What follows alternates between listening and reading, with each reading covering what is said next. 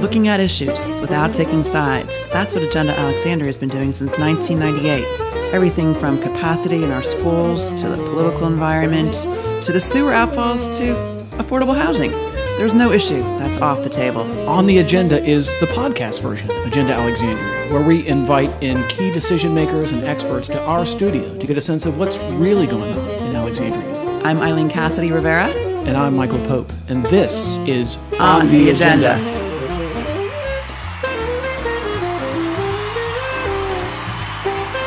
On the agenda today, affordable housing. Eileen, you know, on the campaign trail in Alexandria, there is no topic that receives more discussion than affordable housing. When candidates are running for city council, they're running for mayor, they are constantly talking about the issue of affordable housing and how Alexandria has lost so much affordable housing. It's one of those issues where people talk about it a lot, but they don't always know the details about how affordable housing works. Well, that's what we're going to talk about today on the agenda. And we've got the best panelists to help us through this issue. Helen McIlvaine is the director of the Office of Housing in Alexandria, and Kayla Hornbrook is communications associate at the Alexandria Housing Development Corporation. And we are going to set the table for our discussion by going to the Agenda Alexandria stage, where Agenda Alexandria recently discussed the issue of affordable housing in a panel, a very lively panel. One of the things that we always do at Agenda Alexandria is take questions from the audience. And it was one of these questions that had a very interesting interchange here between Frank Fannin, who is the vice chairman of Agenda Alexandria, and a former city councilman. And a former city councilman. And Michelle Crocker, who is the head of the Northern Virginia Affordable Housing Alliance. So let's see what happened on the Agenda Alexandria stage, and then we'll circle back around and talk about it. There's a pretty pointed question here, and I'll even try to answer this one. It says, why is there no voice on the panel against affordable housing? Okay, so the topic of our conversation is affordable housing, affordable for who? So is there anybody in this room, no matter what your income is or what your bracket is, that you wouldn't want to have access to affordable housing? Okay, so if you want to live somewhere and not be able to pay, that's fine. Okay, so here's a real life example.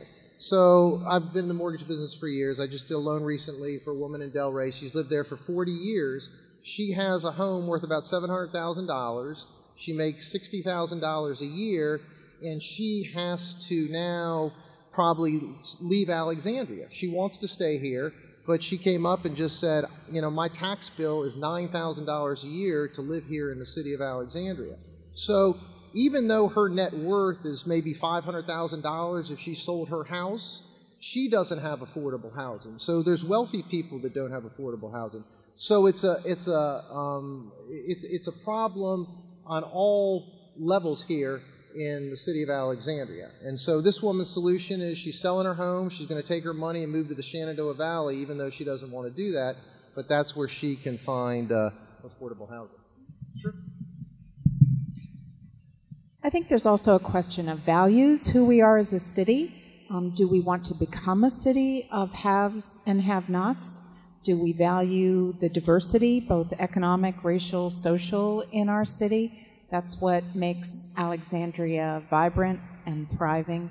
So housing affordability, again, is not just for the household that lives in it. There are a whole host of reasons that are good for the community.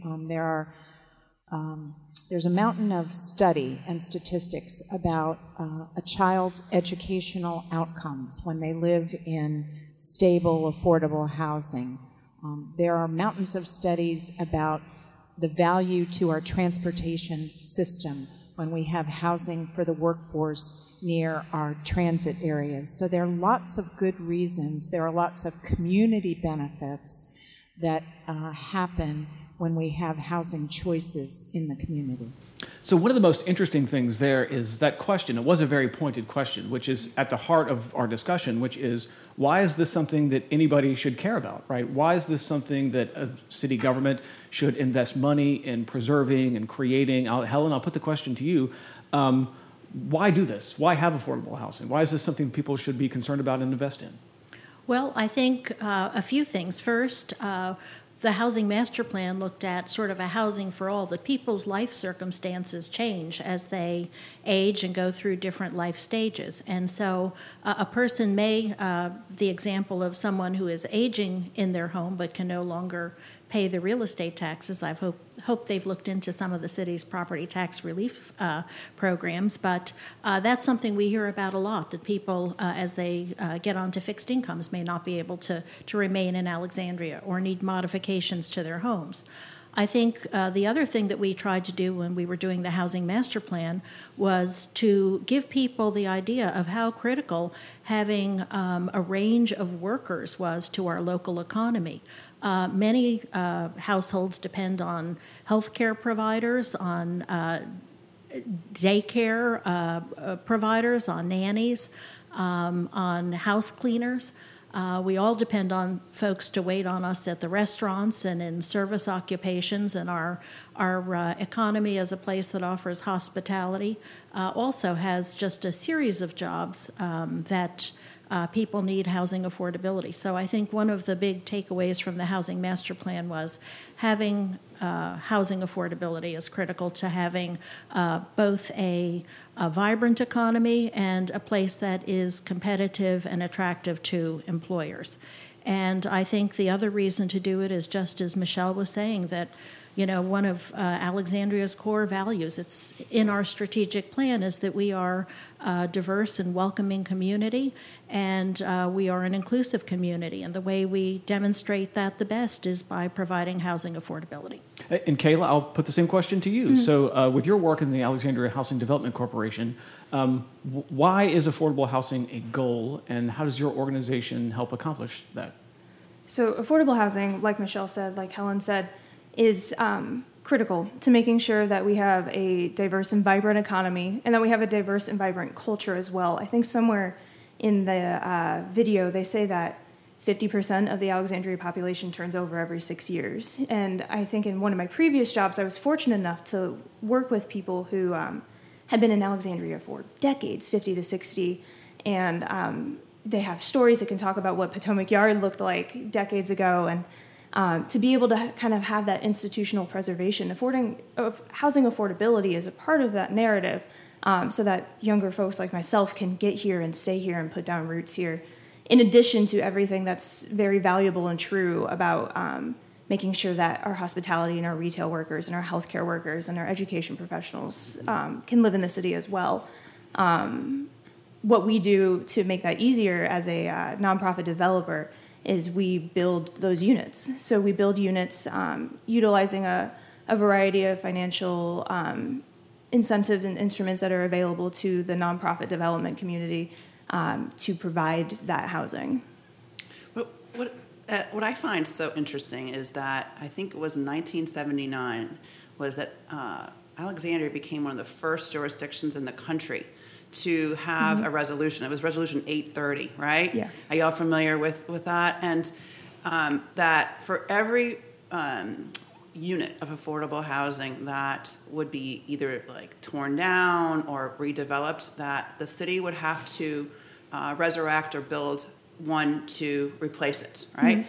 So that was a long time ago, right? That was. Can I piggyback on this? Yeah. Because Helen actually alerted me to the interesting history of the creation of the Resolution 830, which has to do with the construction of the Braddock Road Metro Station, right? Which used to be the location of public housing. It was demolished to build the Metro Station. So, Helen, talk about the creation of Resolution 830. Well, I think both because of the condition of some of the public housing, and as well as the fact its location that potentially got in the way of some of the city's very necessary economic development and transportation projects. City Council, in what I think is one of its finest hours, said Too few of those. No comment. I would say I don't agree with that. But just a little joke. But frankly, when you read Resolution 830, it says we want people we want the residents of public housing to live in security. So I think that word that came up earlier, security. And so with the housing authority, they agreed that if a public housing unit were demolished or redeveloped, there would be security both in terms of identifying replacement units that would be substantially equivalent, as well as all of the other things that occur during redevelopment, like what's going to happen during the relocation and how will people's rights be protected. So the language is really very awesome. We're in a process right now to modernize it. But I would say it's a commitment. The other thing, just in terms of the context, it reflects the fact that at that time, our hub was really the main housing affordability provider. Today, we're very fortunate. We have an environment where we have AHDC, the organization that Kayla is with, as well as many other nonprofit and private developers who are interested in providing housing affordability. All right, now at this point in our discussion, I want to get in the time machine and go back to the 1980s when Alexandria created the Affordable Housing Trust Fund, which, the 1980s was a time when Alexandria was rapidly losing its stock of affordable housing. And there was lots of concern about government employees, restaurant workers being priced out of the city. And so Vola Lawson, who was the city manager at the time, wanted to do something about this. She's quoted in the newspapers at the time as having a press conference, and she's quoted saying, for low-income families, this is the worst of times. Vola was very literary in her speech. She was. This is a crisis of epic proportions. And so she got together with Tom Davis and a few other Former leaders. congressman from Northern Virginia. He was congressman at the time. Oh, he was, that's right. I'm sorry, no, wait a second. I think he was with the Fairfax County at the time. Yeah, he was the Fairfax County Right. supervisor at the time. This is before he was in Congress. And so it was Vola Lawson and Fairfax supervisor Tom Davis and Arlington County board member Al Eisenberg, and they got together to do something about affordable housing crisis at the time from a regional perspective.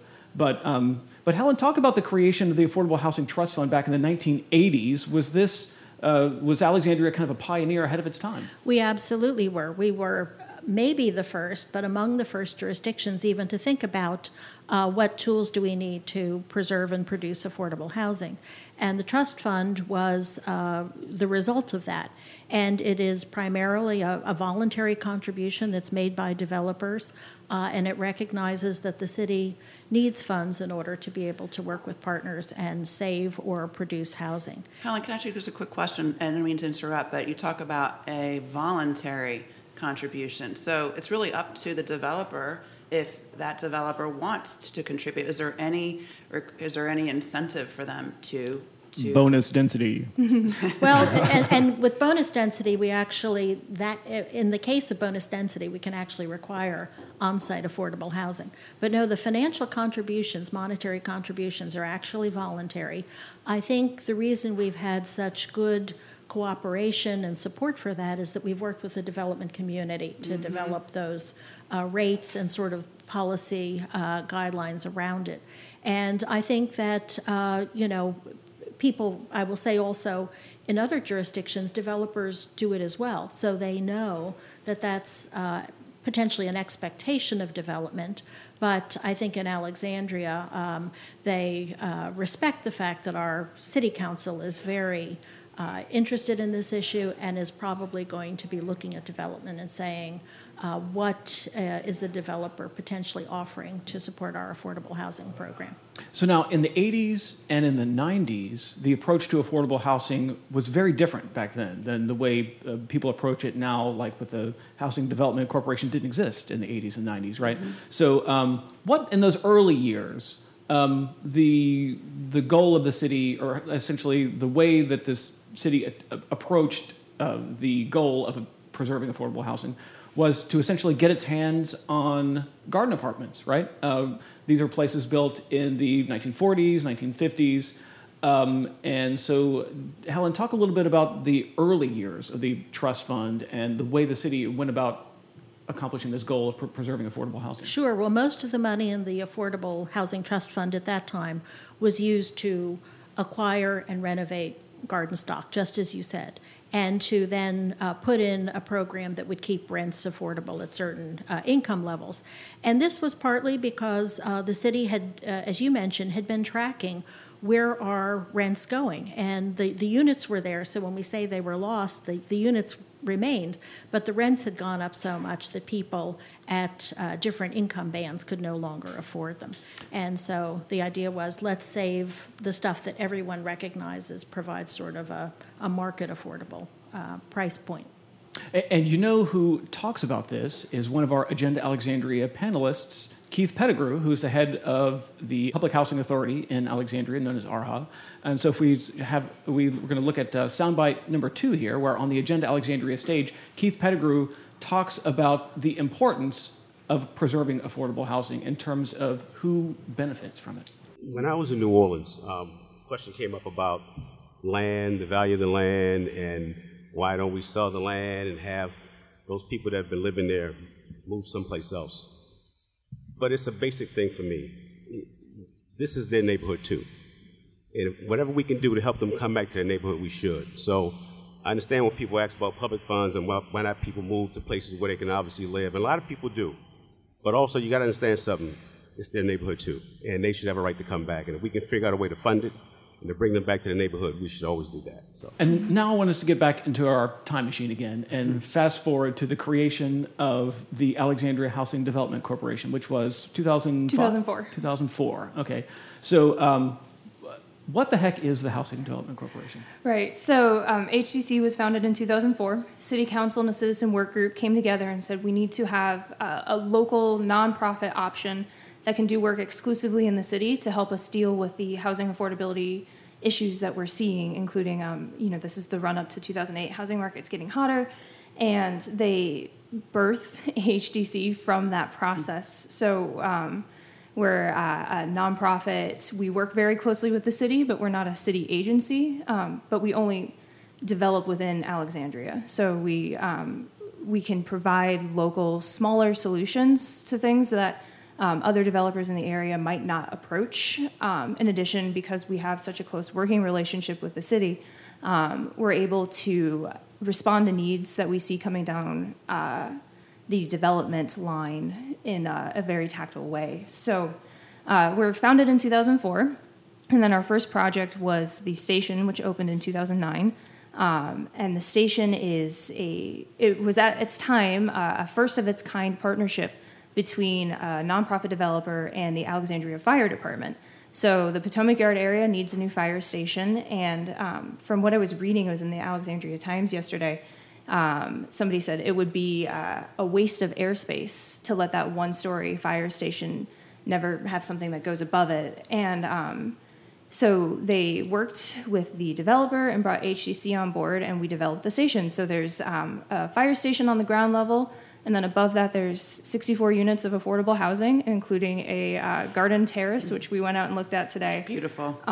We provide fresh produce to our residents who live there with this garden terrace that is situated over the fire station entry-exit port for its vehicles, fire trucks. I do know that word.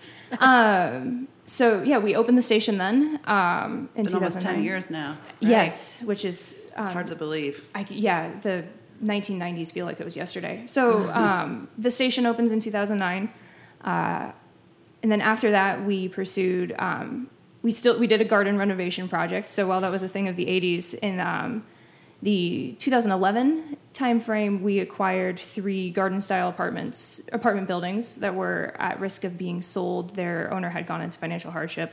So we acquired and renovated those with assistance from the city. 2 of them were renovated in 2014, and then we're currently in the process of finishing the last one right now. That's great. You know what I think is really interesting about the timing here is that in the 80s and 90s, the city was involved in acquiring these garden apartments and preserving the units.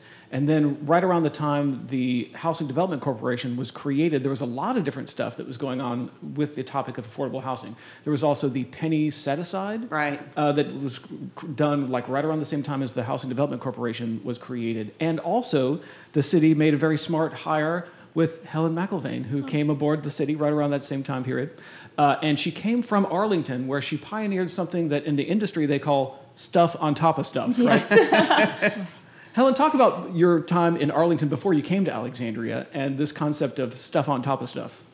Thank you, Michael. Sure. I was with a nonprofit called the Arlington Partnership for Affordable Housing, and we acted as the developer for the First Baptist Church of Clarendon.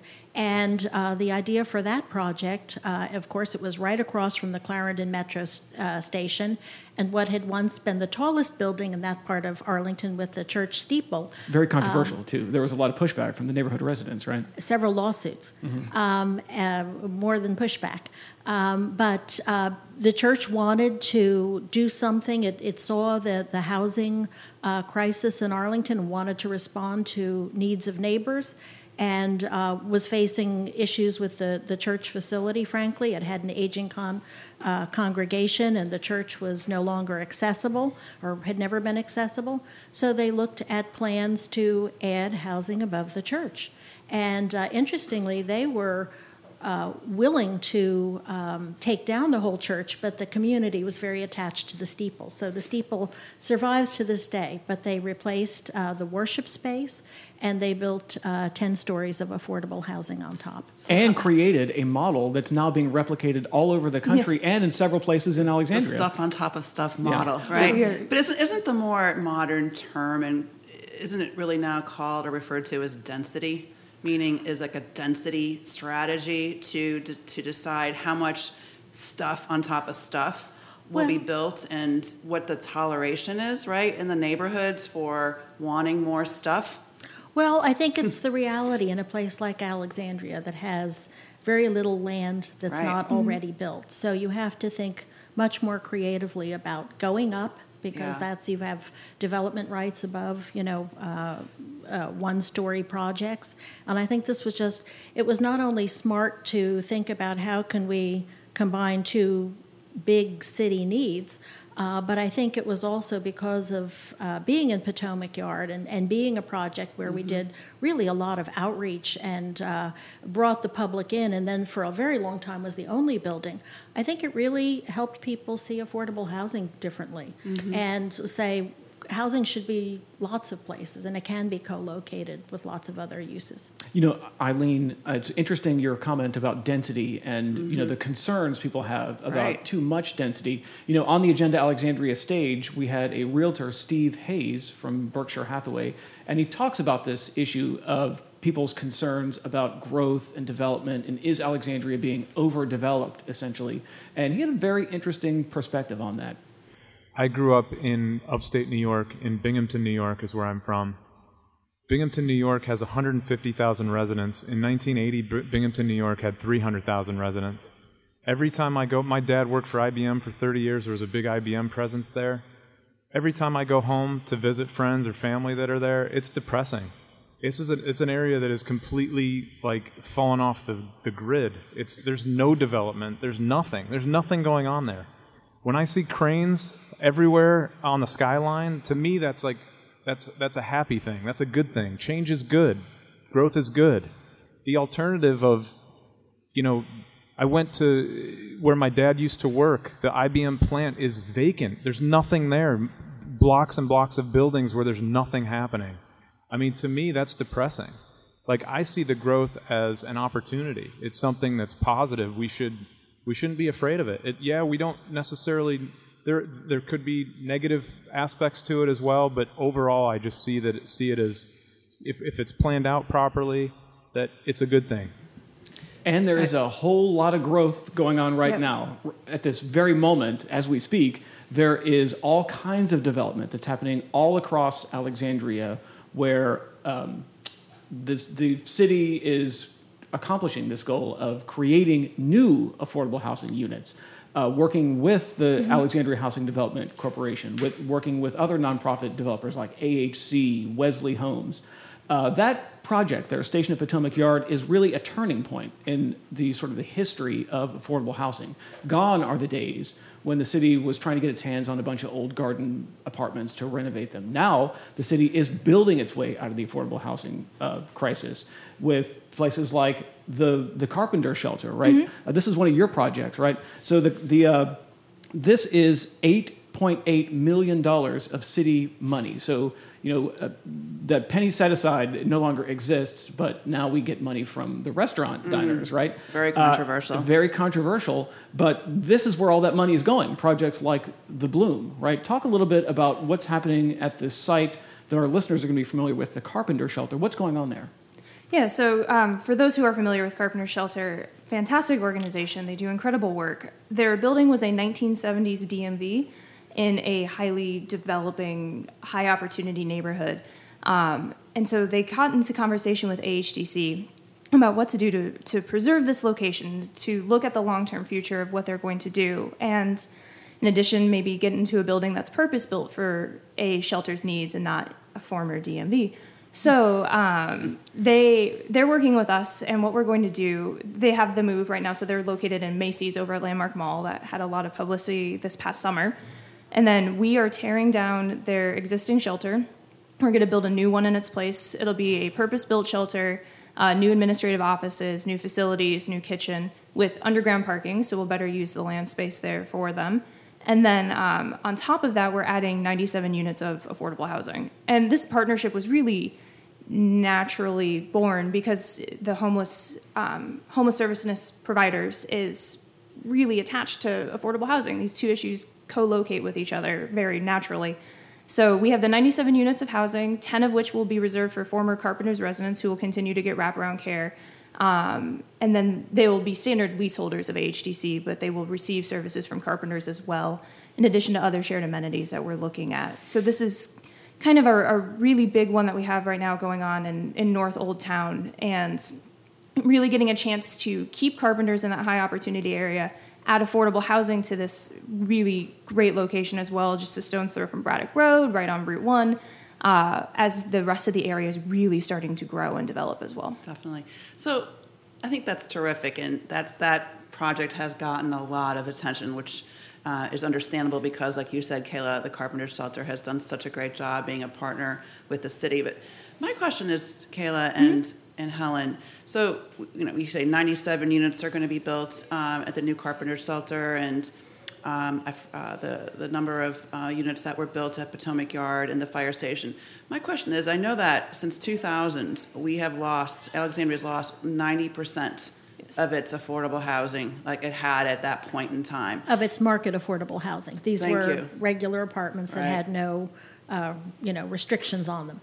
And the other statistic that I just thought was so interesting was that since then we've lost 16,000 homes or residences. That is comparable to the entire population of Falls Church City. I just think is so fascinating. So my question is there some tally that someone is keeping where, okay, we've lost this many, we're building this many, when will we know when we get there?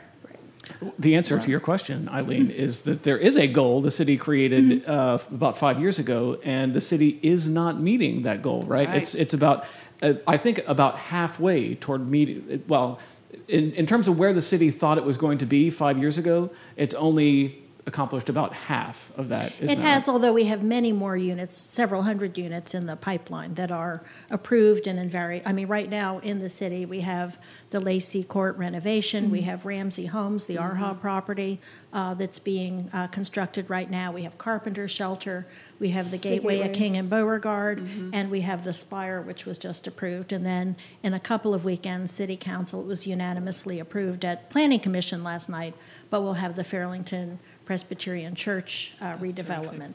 Right. So we've got a lot going on, but you're right, Michael. Our target when we did the Housing Master Plan in 2013 was new affordability in 2,000 units by 2025, sort of the horizon year for the Housing Master Plan. Which is about 200 units a year, right? It's about 200 units a year.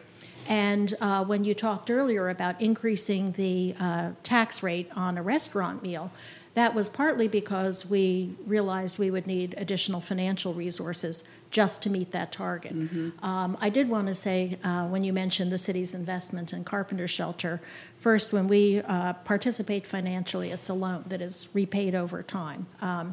it's repaid over a long time. So it's not, we continually need to find resources for housing because these are 40-year loans, and typically there are opportunities before the 40 years, but it's repaid to the city over a long time and will be resources. But we're just one of the investors in these projects. I think Carpenter Shelter is about a $50 million project. Yes. And so our $8.8 million is leveraged many times over with tax credit equity, with private financing. So And the state and national housing trust funds as well. that's right. It's our first Alexandria project to get some new funds that were competitively awarded. So one of the other really exciting developments in the affordable housing world is another one of your projects, Kayla, the Gateway Apartments out on the West End. That actually merges a whole bunch of stuff together, including transit. More stuff on top of stuff. Stuff on top of it's stuff on top of stuff on top I'm of stuff on loving top of stuff. To talk about what's happened, this exciting development on the West End of Alexandria. So the Gateway development is it's at King and Beauregard, really close to the Arlington switch. And what that's going to be is 74 units of housing for us. On top of ground level, it'll be office, retail, fast casual. There's a Harris Teeter in the works. I think that's Chipotle. Oh, got it. Thank you. I didn't know that was called fast casual. I'm hoping it's a Chipotle. I need one closer to me. But so we'll be adding 74 units of housing above ground level retail options. In addition to, there will be other market rate properties and office space within this entire development, in addition to underground parking. And then the exciting thing is it's planned on the city's West End Transitway. So it really kind of ties into when we're talking about adding more people and adding more units, and as we develop, being smart and managing and adding this development onto a location that will increase transportation options for the people who are living there. We're actually looking forward to one of the planned amenities we have for this building will be transit screen technology, so our residents will have access to bus schedules and metro schedules in the lobby of the building. We're very excited about that. But so the Gateway it's really a partnership with the market rate developers who are there, in addition to the transportation elements and everything that's coming into play. And I would say Kayla brings up a point. We're always looking to tweak our policies to maximize opportunities for affordable housing, and the whole parking issue is one that we realized that we were putting a lot of money into underground parking because it's a city requirement typically, and people Which, who by live, the way, that requirement has been scaled back quite. That's right. a It's bit. been right-sized because we realize that people who live in affordable housing own and use cars very differently from most people. And so when you look at older people, utilization rates, I mean, it's generational, but it's also whether people want to bear the expense of owning and maintaining vehicles and insuring them when we have so many transit options. So it's something we've seen dramatic shifts in. Now, we could talk about the subject of affordable housing all day, but that sounds like a good day. Does sound like a good day. Sounds like my but for the every day. purposes of our conversation, we probably need to wrap it up. I want to end on an urban legend about affordable housing, which involves the station at Potomac Yard, which is a fulcrum in our discussion about affordable housing because it really changed the city's approach to affordable housing. And Helen knows exactly what I'm about to say. The urban legend involves the design of stuff on top of stuff being drawn on a cocktail napkin. Is this true, Helen? I'd like to think it is. I have to say the concept for the station actually occurred a couple of weeks before I joined the city in 2006. So the cocktail napkin story has been repeated to me. Now, was it a cocktail napkin like at Landini Brothers where they were having martinis? Well, that's the only part of the story. It was a cocktail There involved. are not many city events that involve cocktails or napkins. I think the fact that the project has turned out so well and, is just such a creative idea. We have many, many people who like to claim that they were behind the idea. And so I like to think of it as, political, our elected leaders, the project managers from Potomac Yard, and other smart people. The way the story goes is that when the first plans for Potomac Yard actually came in, and there were so many Muse-style townhomes, there were both anecdotal and sort of remarks among the staff reviewing it saying, it's going to be very tough for our fire engines to navigate these narrow streets, and that's going to impact response times. And the developer said, well, what if we gave you land for a fire station here? And the city jumped on it and then said, and what other, just as you said, happened at the Chamber of Commerce event, smart people said, well, we shouldn't just build a one-story fire station. What else can we do with this land and this building? And so I am still looking for the cocktail napkin. I do have, as a result of our conversation a few months ago, I did get one of the early drawings, but I will say it was not the cocktail napkin. and I think I remember that I actually saw something, maybe not a cocktail napkin, but sketch paper with an early rendering. That's not as good of a story. It's not as good of a story. I'll draw on a cocktail napkin and we can hide it in a file somewhere. I've thought of getting, the person who, as I understand it, Al Cox, who is still with the city and is our historic preservation manager, was in an architect role at that time. And I definitely saw some of Al's early drawings and could believe that someone would have viewed those as a cocktail napkin. But it's a great story. It is a great story. I think the moral of the story, too, Michael, might be that perhaps with more cocktails, we'll get more affordable housing in Alexandria. and more, well, I think the other thing that project speaks to is when the city acts entrepreneurially, how cool that can be, because many of the things that sometimes hold us back were, we were told, go do this and make it happen, and it was a very exciting time. You have been listening to the On the Agenda podcast, a production of Agenda Alexandria. Like us on Facebook, follow us on Twitter, subscribe to our YouTube channel, and subscribe to our podcast. Thanks for listening. Thank you, Helen. Thank you, Kayla. Thank you. Thanks very much.